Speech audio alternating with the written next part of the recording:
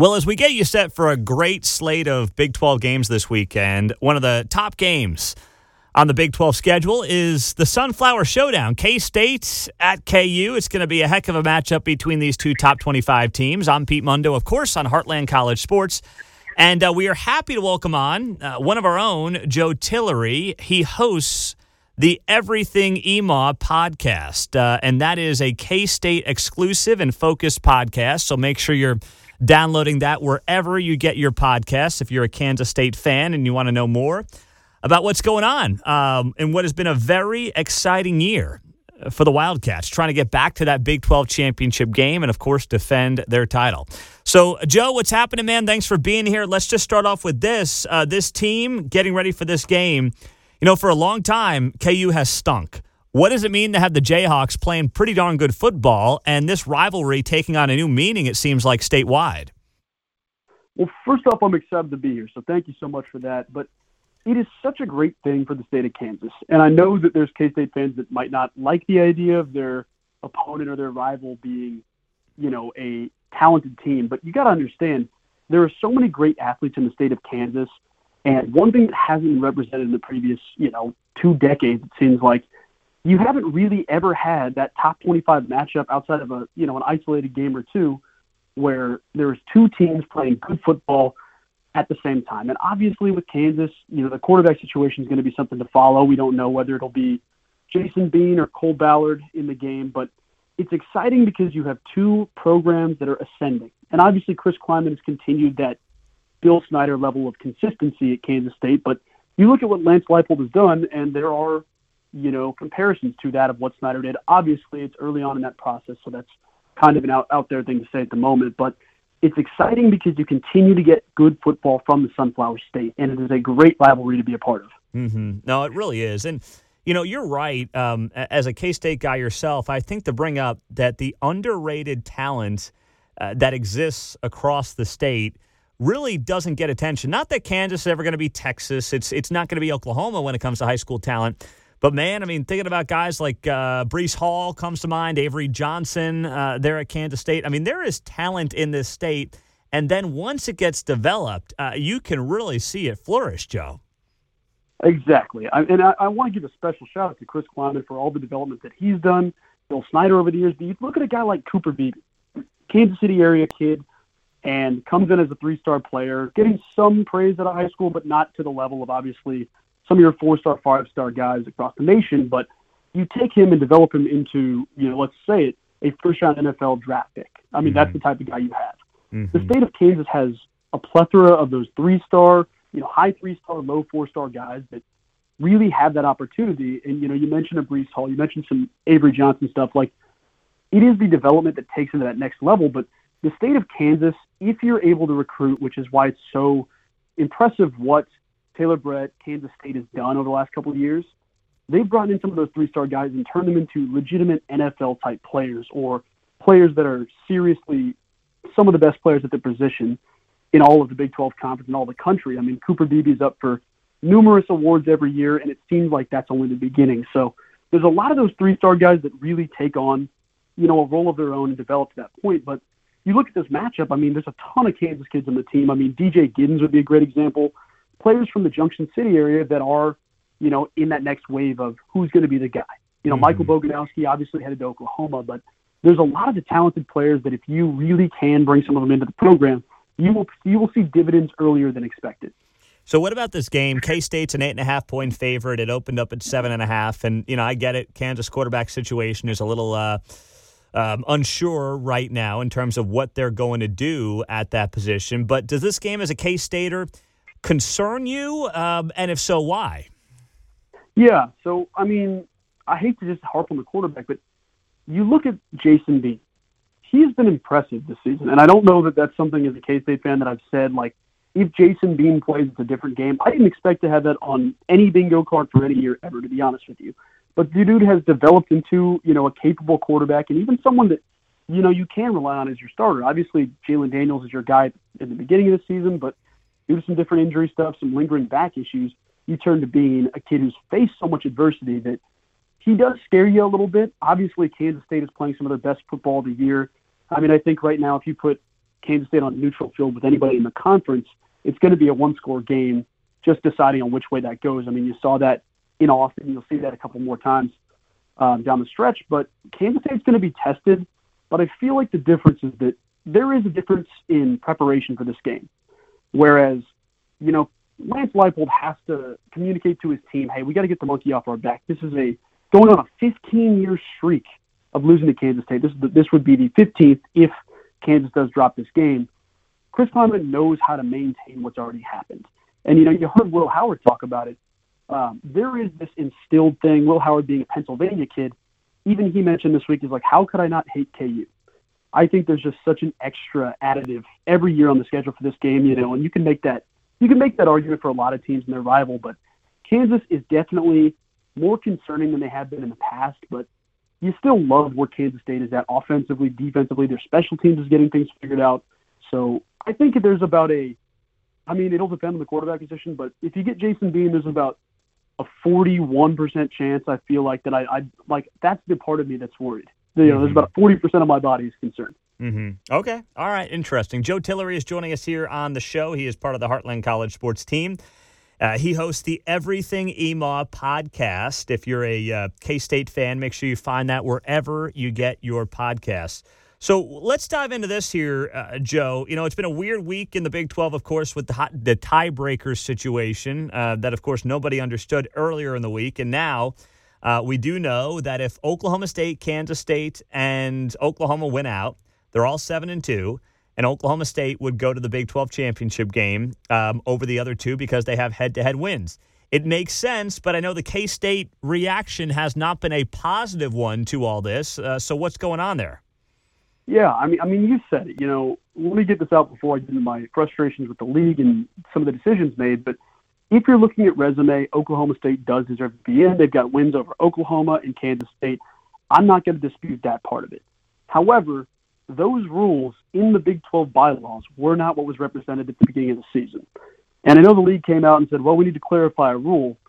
They've kind of flipped a 180 in the situation, and you've got numerous people who have reached out to the league. Hey, can we get a clarification on the specific line about if not all tied teams have played, then go to step 2? And it's been radio silence, dead air. You haven't heard anything in the league. I understand that there's the AD meeting, there's a lot of things that go into the situation, but in the specific bylaws saying that, hey, if not all these teams have played, then you go to step 2. That line is just thrown out the window then. That's the whole difference here. Because I'm not disputing that Oklahoma State doesn't deserve to be in, but Big 12 Conference, especially with K-State fans, you go from thinking, all right, we have no chance, and then you read the bylaws, you say, you know what?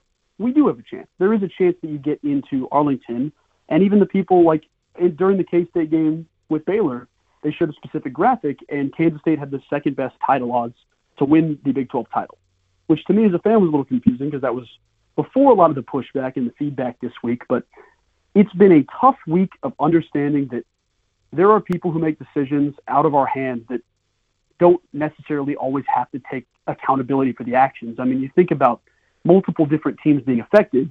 That's the issue. And it's the difference of, hey, this is a clarification. We just had to talk about it. This hasn't been a clarification. This has been a whole different scenario. You're handing us a different deck of cards and then mentioning, well, it's because you mistake our intent.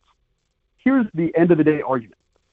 If there's fans who mistake the intent of the league saying, this is what we plan for tiebreakers, if there's as much conversation as there was this week saying, what the heck is going on, maybe we need to go back to the drawing board. Because the way it reads, it's like, either a 7th grader put it into ChatGPT and that's what it spit back, or, I don't know what's happening. It doesn't make enough sense when you propose the rules to get to the point now where we're 2 weeks away and we have to consider changing the rules or manipulating the rules or doing something different like that, where it's been a tough week for K-State fans, but I know that the Big 12 is a lot on their plate, but it just does not make sense the way this has been handled. Mm-hmm. It's definitely been weird. There's no doubt about that. Now, the season at large, suddenly that Mizzou loss doesn't look all that bad. We know what kind of season Mizzou is having this year. So you look at that loss, you look at the Oklahoma State loss, you look at the Texas loss, and you sit there and you say to yourself, well, the only one that really bothers me is probably the Texas loss because you have the comeback, you go to OT,